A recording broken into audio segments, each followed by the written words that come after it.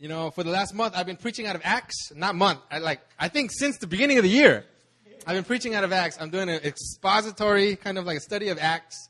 And it's going to take me a long time because I've been preaching since the beginning of the year, and I'm on chapter 5. Man, and I say this joke every time I preach from Acts, but I think it's going to be one of those things that it's going to take a while. And I'm going to take small breaks in between.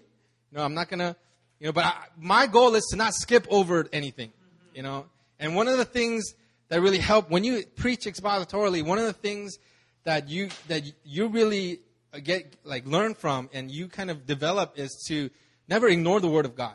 Right. You got to know that, you can't skip over parts of the Bible because it doesn't pertain to your sermon, But you got to actually, go into the Word of God and find what He's speaking to you through that Word for that moment, And so I plan on going through, I haven't skipped any verse of Acts, and and this week I kind of wanted to. I was like, oh Lord, I have a great sermon in the last part of chapter 5, but this part is hard.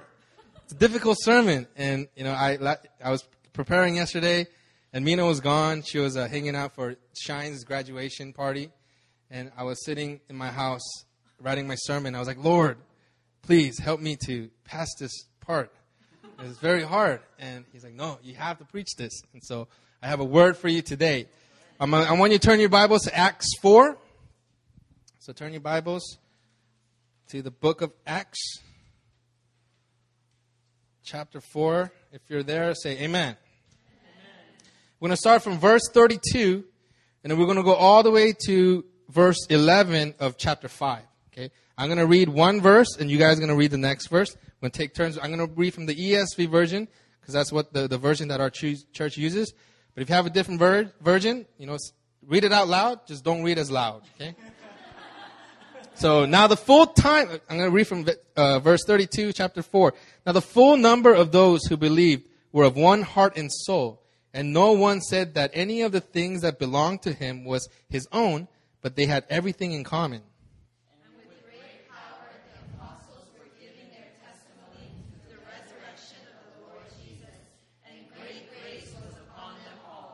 There was not a needy person among them, for as many as were owners of land or houses sold them and brought the proceeds of what was sold.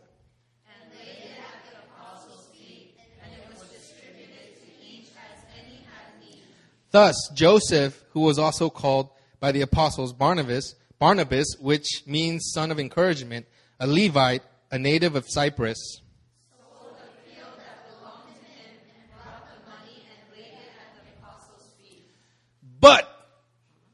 moving on to chapter 5. But a man named Ananias, with his wife Sapphira, sold a piece of property, and with his wife's knowledge, he kept back for himself some of the proceeds and brought only a part of it and laid it at the apostles' feet.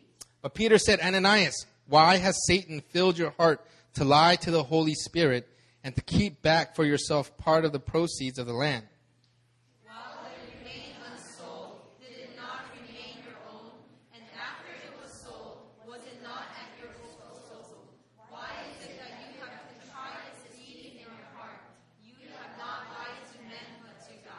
When Ananias heard these words, he fell down and breathed his last breath.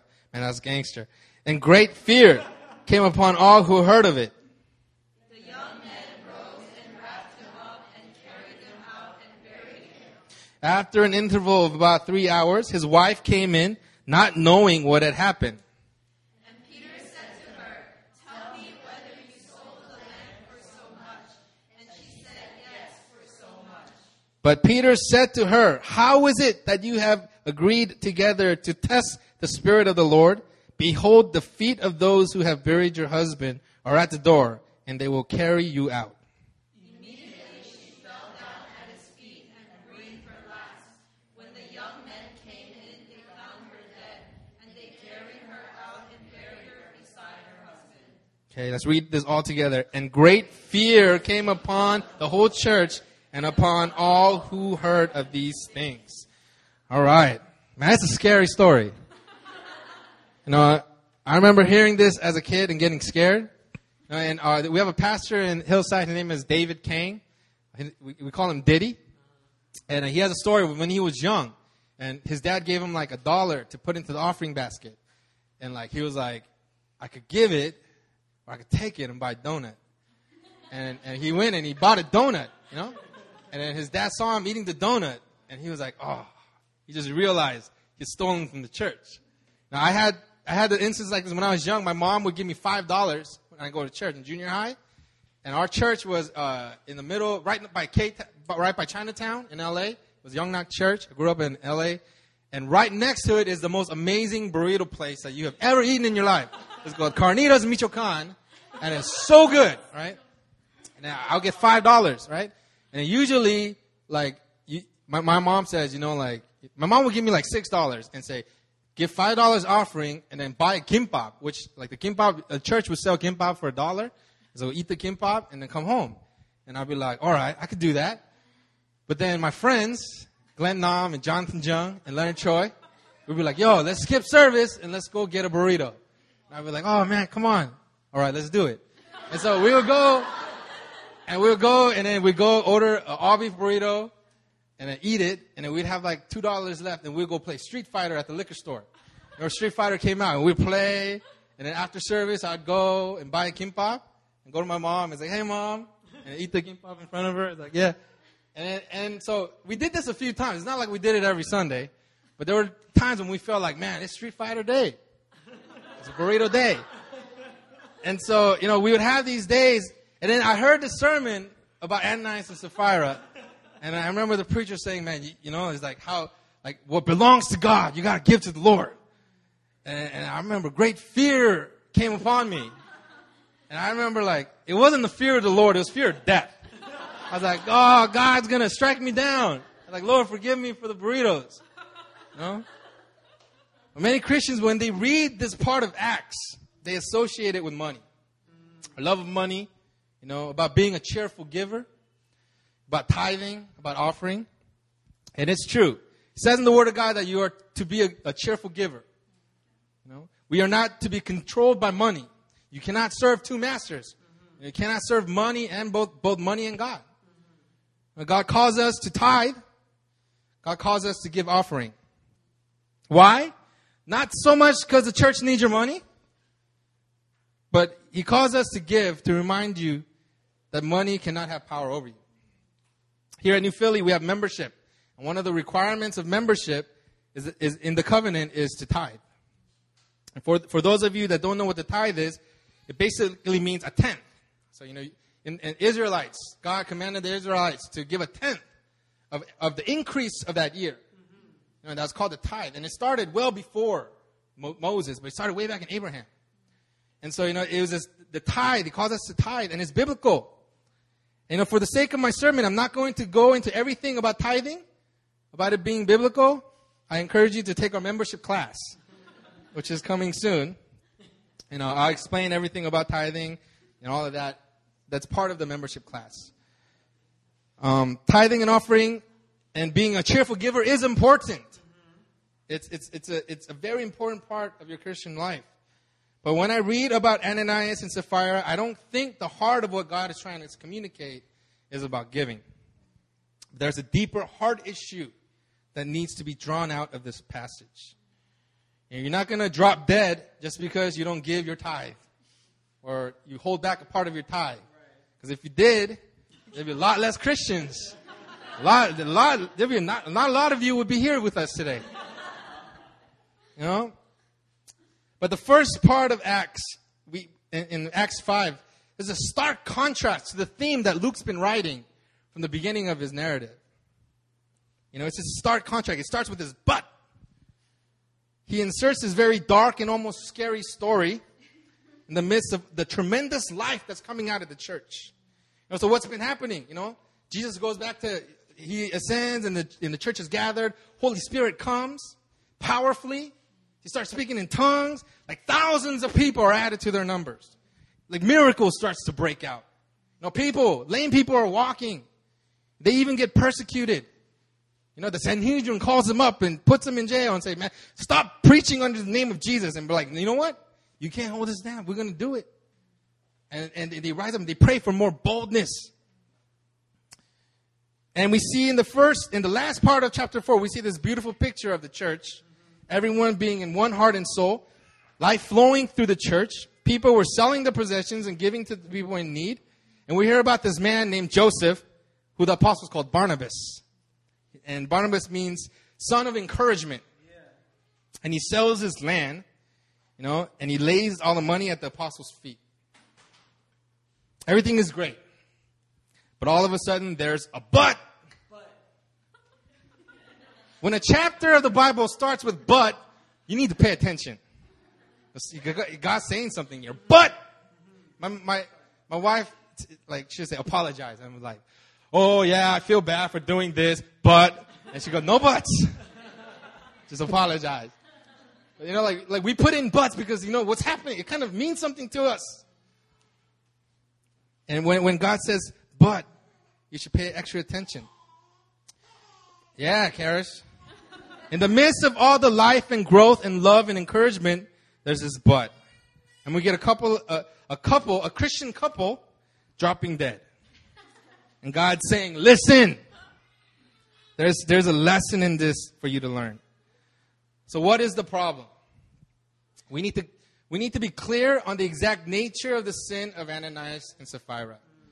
Their sin was not that they had sold their property and had given only a part to the church. First of all, it wasn't mandatory that you sell your property. Apostles were saying, everybody, if you believe in Jesus, sell all your property and give it to the church. No, he wasn't saying that. People were led to do this. The Holy Spirit. And even if you sold your property, it wasn't mandatory that you had to give it all to the church. Peter's like, before you sold it, wasn't it yours? And after you sold it, wasn't it still yours? Their sin wasn't that they sold the property and only gave a part of the money. Their sin was that they conspired together to deceive the apostles in the church into thinking that they were giving the entire amount when in fact they kept back a portion for themselves. In other words, they were trying to impress everyone with a higher level of spirituality and commitment than they really had. Ultimately, it wasn't an issue of money. It was an issue of the heart. Peter says, Ananias, why has Satan filled your heart to lie to the Holy Spirit? Why is that you have contrived this deed in your heart? You have not lied to man, but to God. The heart issue that God is confronting here is hypocrisy. Everybody say it. Hypocrisy. It's bad. And they saw Barnabas selling his property and laying all the money at the apostles' feet, and they saw how admired he was, how Barnabas was praised. And they thought, we want some of that. I want some of that praise. And so they went and sold their land. They got all this money. And then they looked at the money and they said, I want some of that. But they also wanted all the praise, admiration, and the glory of laying the full amount at the feet of the apostles. And ultimately they valued the praise of people and what they thought of them more than what God knew of them. I want to mention again that these were Christians, believers like you and I. And like Peter said, they lied to God. They wanted to have the image of spirituality and selflessness, ultimately holiness, without the action and the substance behind it. And they tried to get it through a lie. It was hypocrisy.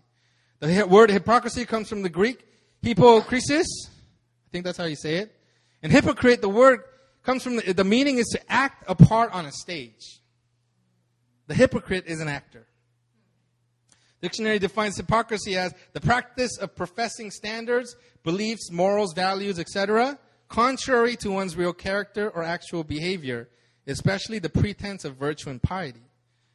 It's a deliberate deception, trying to make people think we're more spiritual than we actually are. And this may all sound similar, because Pastor Mina, a few weeks ago during Women's Ministry Month, she preached on the religious spirit. And this is what the religious spirit is made out of. Let me tell you, hypocrisy unchecked is fuel for the religious spirit. It's what turns so many people away from the church. But also it turns so many people away from Jesus. Brothers and sisters, Jesus hated hypocrisy. And the story of Ananias and Sapphira is a stern warning against hypocrisy. And I don't want to scare you and say that hypocrisy is going to kill you. You know, like I said, if it did, a lot of us will not be here. You know, like you're going to drop dead like Ananias and Sapphira. No. But I believe that what happened in Acts 5 and the way that it is recorded by Luke is to show how seriously God sees hypocrisy. He hates it. God hates hypocrisy. Now, Matthew 23, Jesus is really harsh when he pronounces all these woes to the Pharisees.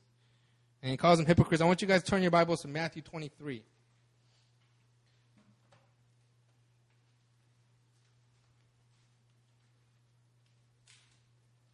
Okay, if you're there, say amen.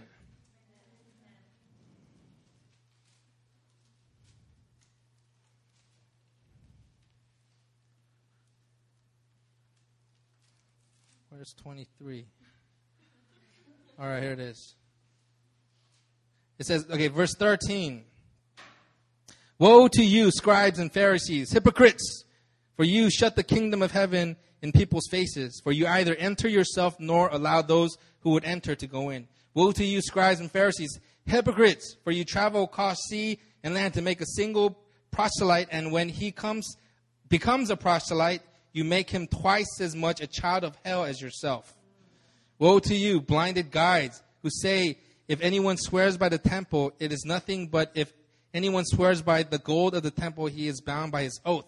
You blind fools. Later on, it goes to say that they're like tombs, like whitewashed tombs. Clean on the outside, looks great, but inside filled with dead man's bones. And Jesus, he has such a stern warning against hypocrisy. You know, Luke 21:1. Beware of the leaven of the Pharisees, which is hypocrisy. Because you know how leaven works. You get it's like yeast. You put a little bit of leaven in a dough, and you start working at it. It spreads the whole entire batch, and all of a sudden the whole dough rises. And like leaven, if hypocrisy is left unchecked, it can start off really small, but it can slowly take over your life. And you might be thinking, man, you're all close with God, but in actuality, you're living in sin. And God hates hypocrisy. Today, I'm going to give you 3 reasons why God hates hypocrisy. Number 1, God hates hypocrisy because it's rooted in pride. At the center of hypocrisy is a sin of pride, which God hates. God hates your pride. In our pride, we are more concerned with our reputation than our character, more concerned with how we are seen by than the truth. We're more focused on what man thinks than what God knows of us. It's pride that causes us to say, yeah, God, I know what you know, but in my pride, I care more about what man thinks. And we make a mockery of the knowledge of God. We lie against the knowledge of God. God knows us. We make a mockery of that. Pride is what led Lucifer's downfall. And it's one of the main temptations that he uses to lead believers into sin. For Ananias and Sapphira, it was pride that made them crave the praise of man more than the truth of God. And then led them to the second reason why God hates pride. And the second reason is hypocrisy is manifested through lies. It's rooted in pride, and it grows through lies. God hates hypocrisy because it builds on lies, and God hates lies. It's the opposite of who he is. He's the truth. Proverbs 6, there are 6 things that the Lord hates, 7 that are an abomination to him.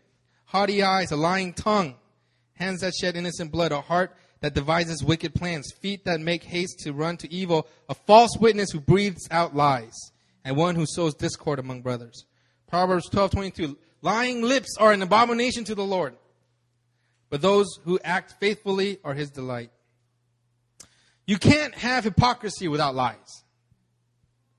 They go hand in hand. An alcoholic who is very zealous about alcoholism being bad tells other alcoholics that being an alcoholic is bad, but fails to stay sober out of weakness, is an alcoholic, but he's not a hypocrite.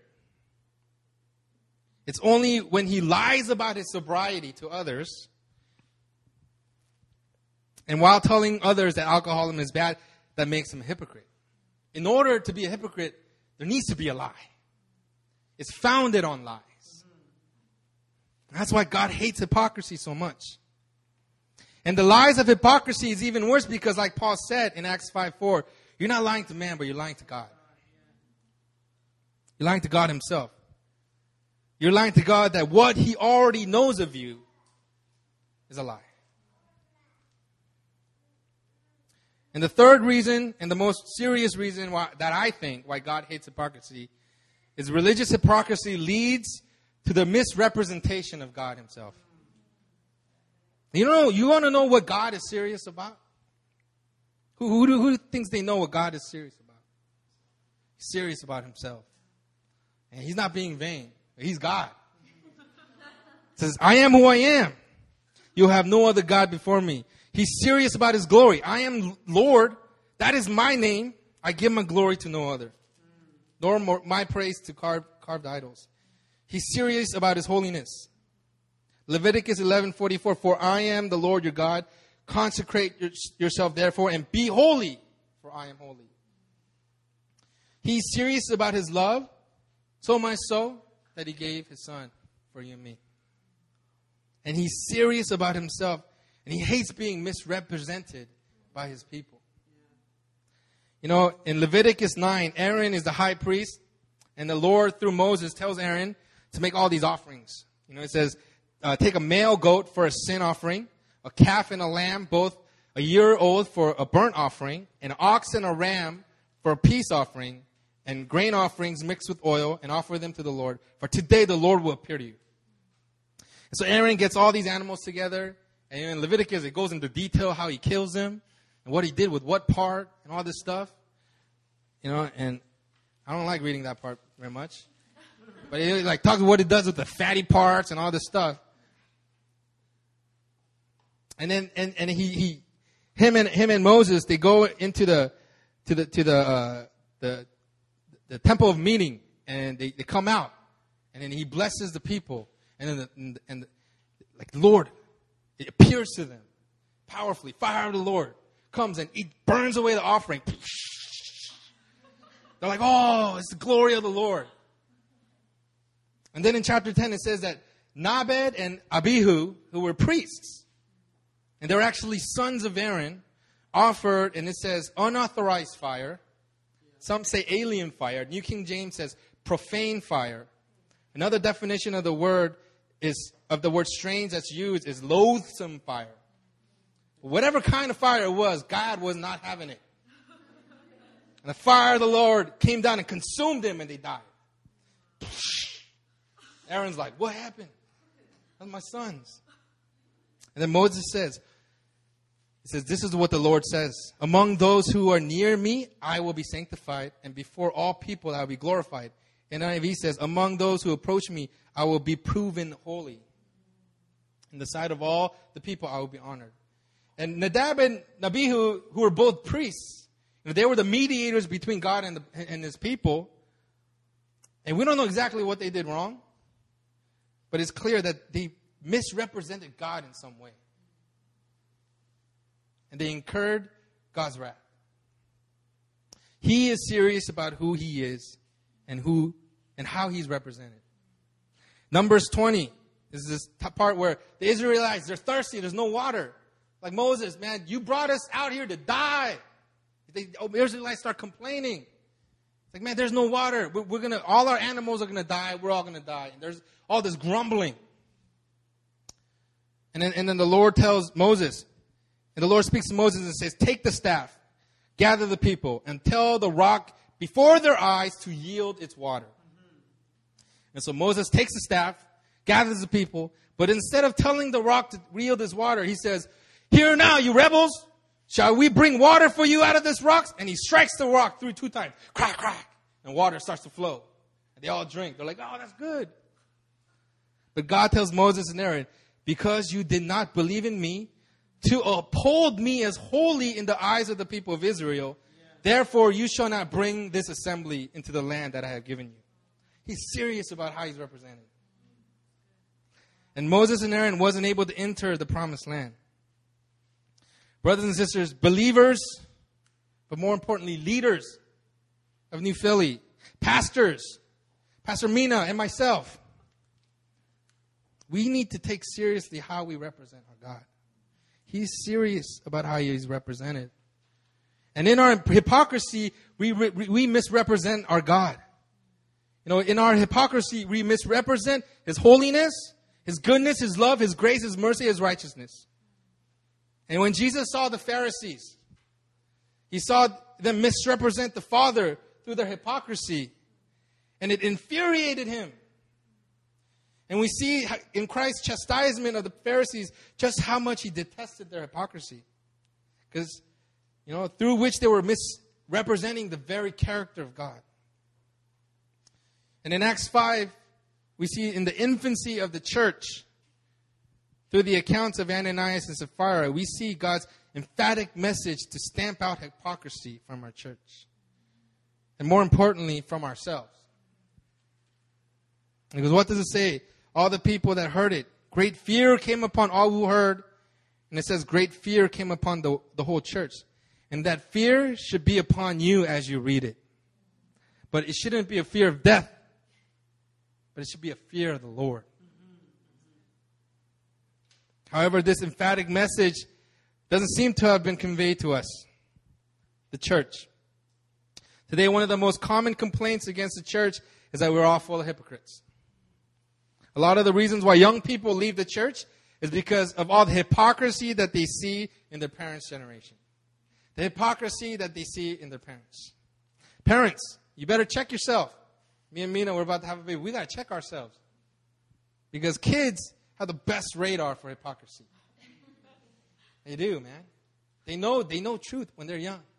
I remember I would tell my kids, don't speak Korean. My Hagwon kid, I'd be, don't speak Korean.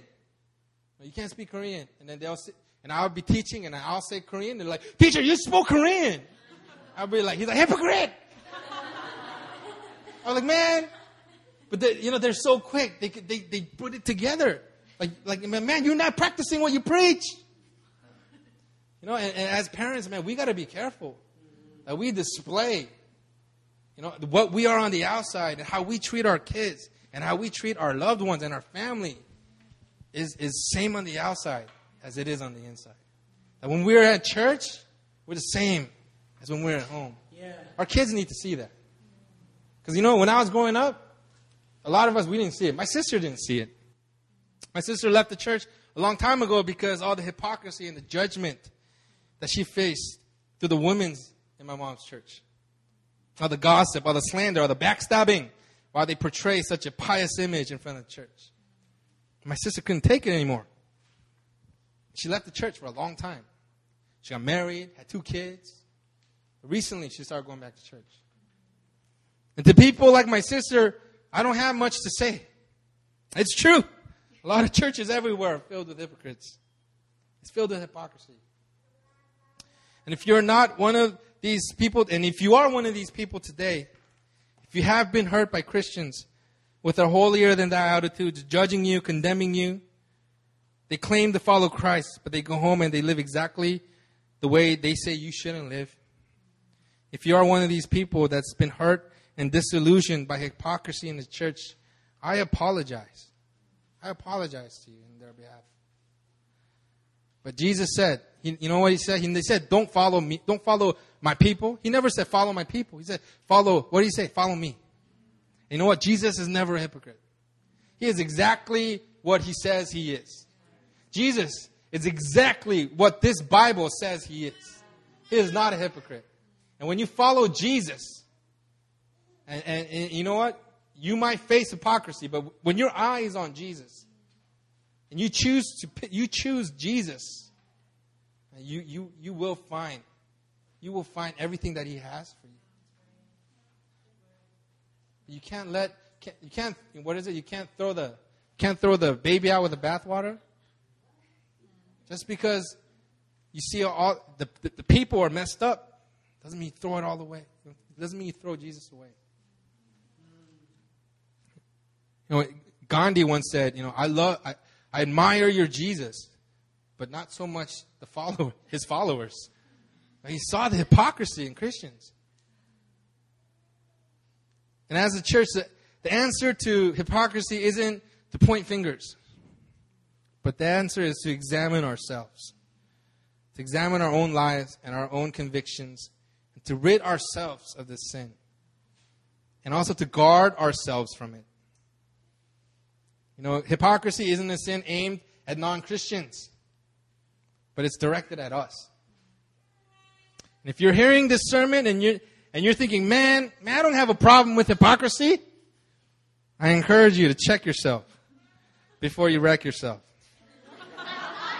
Examine your heart. See where you're at. Let me tell you, this is a very hard sermon to write. Holy Spirit was mad convicting me as I was writing this sermon. I was like, Lord, this is hard. But He's like, man, you have to preach this because you have to practice what you preach. I was getting convicted, and the fear of God hit me as I was writing this. And today I want to confess to you, I'm not a perfect man. As a matter of fact, some of you probably are more disciplined than me. Some of you probably read the Bible more than me. I mess up. There's times when my quiet time sucks.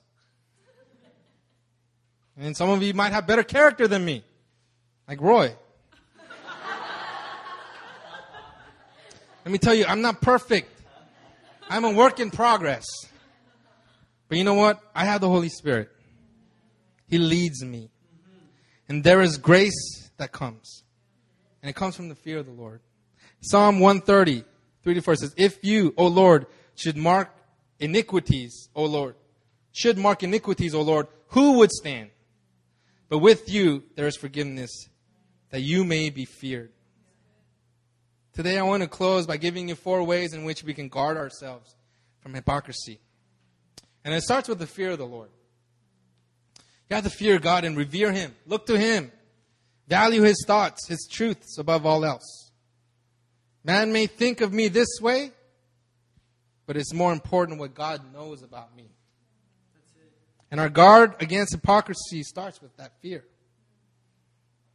The other points I tell you after this, it's not going to matter unless that fear of the Lord is established in you.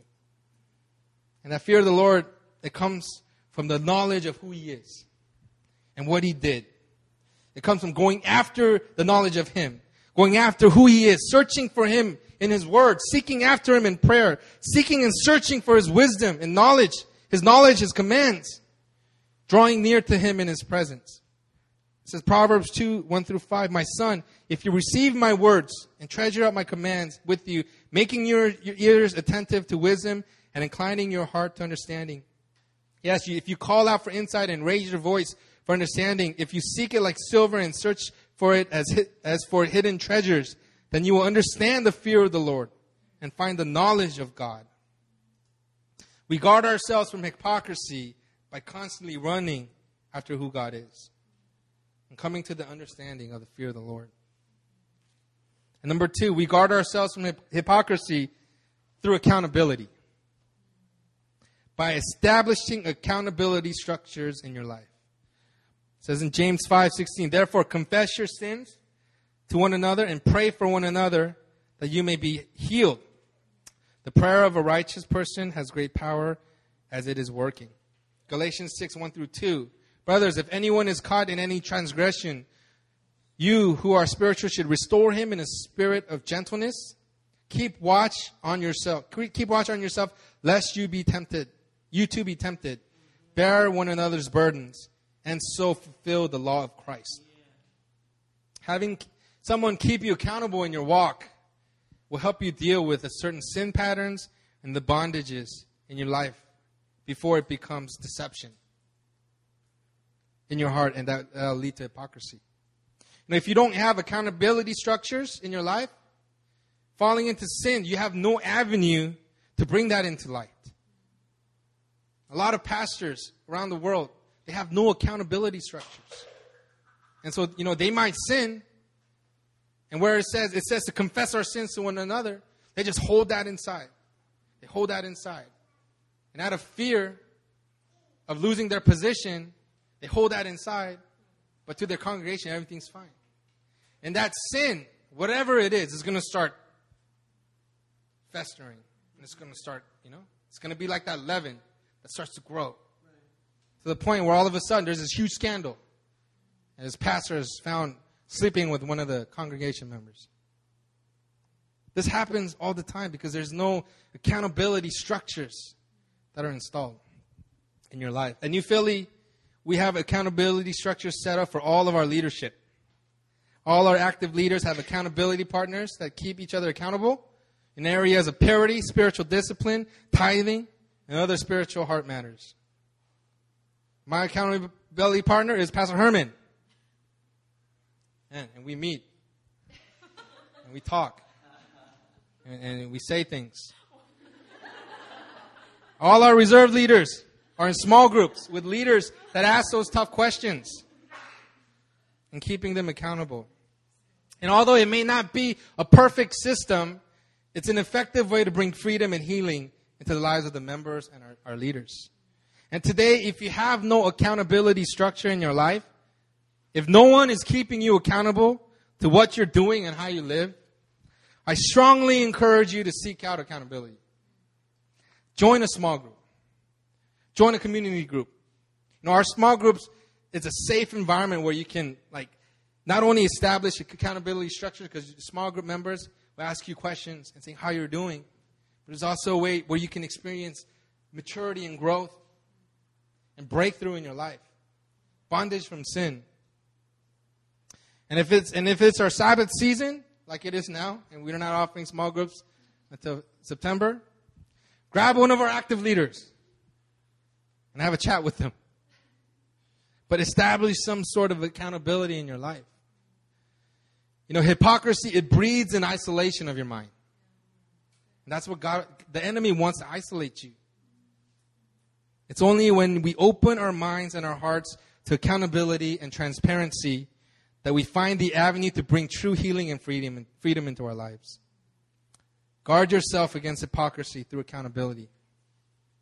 And the last way that I'm gonna suggest is we guard ourselves from hypocrisy by having an eternal perspective. When we come to the realization of how short our lives are on this earth and how glorious our future is in eternity, we learn to make better decisions. Do you think that if Ananias and Sapphira had known literally how short their lives on earth would be, you think that they would have made the decision that they did? Their story gives us a shocking reminder of how short and insignificant our lives here on earth could be compared to the glorious riches in eternity through Christ Jesus our Lord. We have to know that we are a new creation meant for eternity. And our lives here and it's our way of thinking, it needs to reflect the fact that we are eternal beings. And that there's an eternity that we are living for. And the decisions that we make need to come from the idea that we are eternal. There is an eternal reward involved here. Colossians 3:1-4. If you have been raised with Christ, seek the things that are above, where Christ is, seated at the right hand of God. Set your minds on things that are above, not on things that are on earth. For you have died and your life is hidden with Christ in God. When Christ, who is your life, appears, then you also will appear with him in glory. Brothers and sisters, we guard ourselves from hypocrisy by continually reflecting our new eternal life in Christ. By setting our hearts and mind on eternity. When you have an eternal perspective, and you are faced with a decision between what man thinks of you and what God thinks of you, you will find yourself choosing God's truth. But you have to have that eternal perspective. When you're faced with decision, you got to say, you know what? I'm living for eternity. My decisions now need to be based on eternity. And finally, I want to close with this. Hypocrisy is not only sin, but it's pointless. And it's futile. Luke 12:1-3. Beware of the leaven of the Pharisees, which is hypocrisy. Nothing is covered up. that will not be revealed, or hidden that will not be known.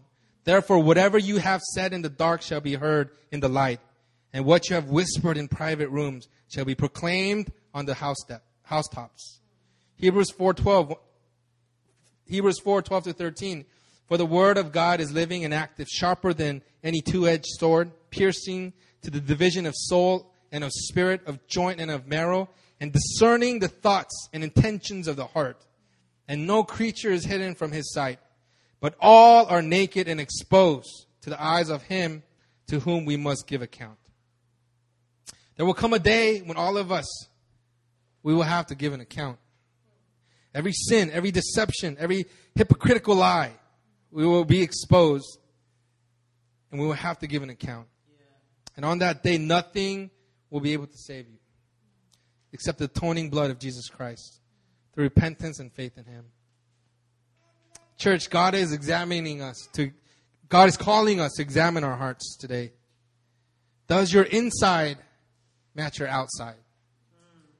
Does the outside of that Ferrari Testarossa body match the engine that is inside? Or is it a Hyundai Excel engine inside? A lot of us were like that. Our outsides are shiny, polished. That's good. Looks like that Bentley that I saw the other day at Shinsegae. But you lift up the hood, and there's this tiny 4-cylinder, rusted out engine that's barely able to produce any horsepower. Does your outside match what you have on the inside? If you're a Christian in this room, this message is for you. Because hypocrisy, it's aimed at you. Non-Christians rarely struggle with hypocrisy. Ananias and Sapphira, they were Christians. They were part of the church. They were believers. And God is asking you today, examine your heart. Are you walking the walk, or are you just talking the talk? Because if it's not matching up, God's saying it's not too late. He's saying, come to me. You have to come clean. I want you guys to close your eyes.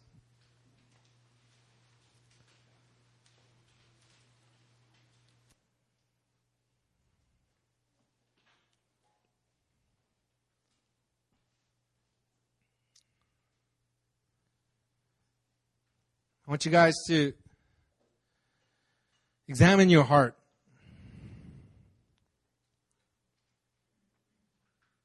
Examine your heart. Examine your life. And does your inside match what you have on the outside? Are you representing God correctly? Is your life, the life that you preach, does it match to the life that you're living? And brothers and sisters, if it's not, God doesn't come right now with judgment, but He comes with love.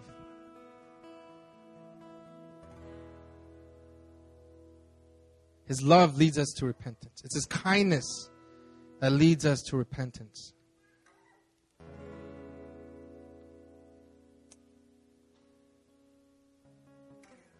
I want you guys to examine your heart. I'm going to give you an opportunity to pray. I'm going to give you an opportunity to pray. Say, Lord, give me conviction in my heart. Give me conviction in my heart to live the life that you're calling me to live. To stand on the principle, the precepts that you have established over me. Help my outside match my inside. Help me to represent you in the way that you've called me to do. I want you to pray. Help me to not be a hypocrite. Help me break off the fear of man off of me. Right now, there's an anointing in this room to break off the fear of man off of you. There's an anointing to break off the fear of what man thinks of you off of you. And right now, there's an anointing The Spirit of God is in this place, and He's saying, look to me, because I know your heart. And if you give me your heart, I will make your heart like mine. But you got to come clean before the Lord. We all do. We all need to bear everything at the feet of the cross and say, God, make me new. Make me clean. Make my heart like yours, God. Let's all pray. I want you guys to pray. Pray. Pray that prayer. If God, the Holy Spirit is right now convicting you, pray that prayer.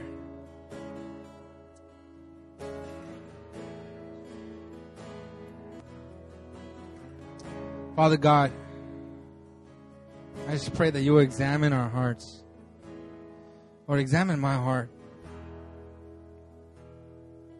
Lord, if there's anything that's not of you, Lord, I pray that you'll pull it out. Remove it, God.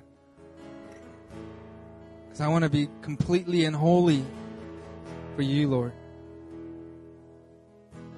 And Lord, we pray, Lord, that as we come against hypocrisy in our church, God, it starts with us. It starts with me. And Lord, I pray, Lord, that you will examine our hearts. Examine our hearts, God. And make us right before you, Lord. Lead us into the ways of walking the walk. And not just talking the talk. That what we are on the outside, that what we are on Sundays, will not just be on Sunday, but it will be every day. That how we are to each other here in the house of God is how we are to the lost people of this city, of this nation, as we go out, Lord. Help us to live it out, Lord.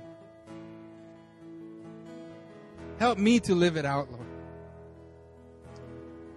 Lord, we thank you for this word. And I pray for everyone that was convicted today by your Holy Spirit, God. I pray that you will bring a work of redemption in their lives, Lord. Lord, a work of repentance in their life. And bring them back to you, Lord. We thank you, Lord. We thank you for your presence. And we thank you for your amazing love for us. We declare that you are holy. We declare that you are good. We love you, God. We thank you. In Jesus' name we pray. Amen.